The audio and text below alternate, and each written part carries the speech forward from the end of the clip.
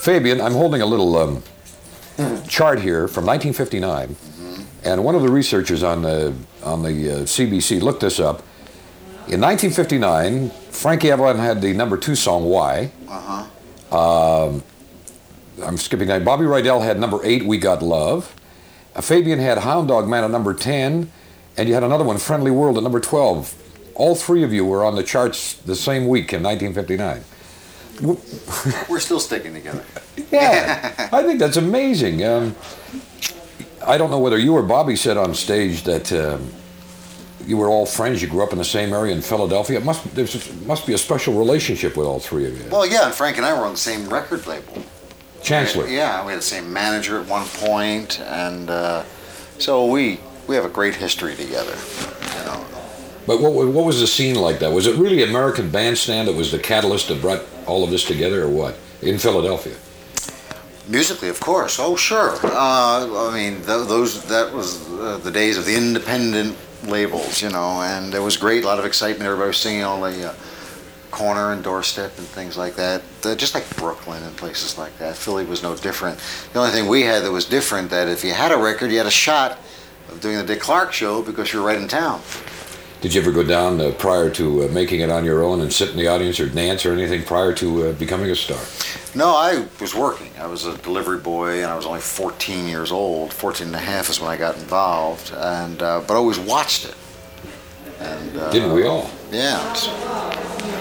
Actually, before Dick Clark, there was a man that had... Bob Horn, yeah. Yeah, Bob Horn, sure. And he'd left the show, and then I guess Dick Clark, with his unbelievable ability to cross all the barriers, took it nationally with ABC. Well, yeah, it was, as you know, it was real local there for just Philadelphia, and then it went the Beach Nut Saturday Night Show, and that was national time, rockin' first MTV. How did you feel, a kid that had been delivering, and all of a sudden, overnight, you're an international star, a recording star, and a young man, a young kid? I was 15, yeah. Well, you know, Bobby and Frankie and a lot of people have their own story. Mine was a situation where my father was very ill. And when I was asked to get into the business, I said, look, I'm not really into it, interested, blah, blah, blah. Can I make some money? My father couldn't work. Yeah. So he said, I think so. And single artists of a certain look were making it at that time. I didn't know anything about that. They did. Yeah. And that's when I recorded my first song, and I had 2 bombs, and then I did I'm a Man, which hit the charts, and then Turn Me Loose. And to answer your question, I was doing it for another reason. I appreciated all the adulation and the screams, and it was wonderful, don't get me wrong. My purpose was to support the family. From all of that excitement in Philadelphia and then going on the road, I had met Frankie Avalon, as you know, in '57, but did you go on the road too in those tours that just about killed you, or what? Sure, I did 90 one-nighters in a row, maybe twice a year, 45 one-nighters. I did all of them. Dick Clark's Caravan of Stars, Irv Feld, who was Paul Anka's manager at one time, I did his shows. I did a lot of Caravan of Stars kind of thing. That's right. That's where I met Frankie. The one that came here in 1957 was an Irvin Feld there you go. show. And he had, people don't know, he owned Ringling Brothers, and the family still does. yes. Right. Yeah. Irvin just passed away a couple of years ago. But that must get you down. That the road is not fun, is it really? Or was it fun with all your gang? Well, it's better now. We fly. we laugh a lot. You know, this is like a big reunion for us. Yes. Yeah. And the people have been very nice to us. Like, we all kind of survive together. And there's a nice camaraderie with our audiences and us, which is really kind of special. Yeah. So that makes it, you know, the only work is getting to the job. It's never the job. But touring is easier now. I mean, when we do a month in a row, it's hard. And we have our tour bus and all that. But it's all, and this really sounds corny, but I really mean it. It's kind of worth it. Yeah. It really is it's worth it. Don't you feel like I sat out there and watched part of your show?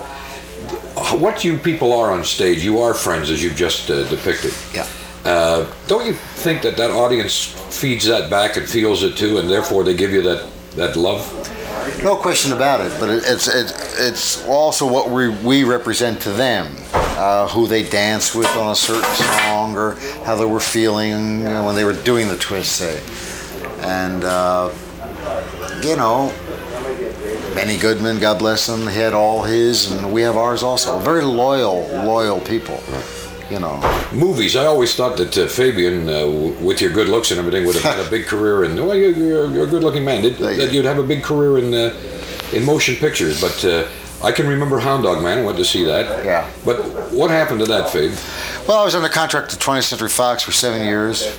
Was real lucky. I worked with John Wayne, Jimmy Stewart, a couple films, Bing Crosby. I did about 20 or 25 pictures and tons of TV.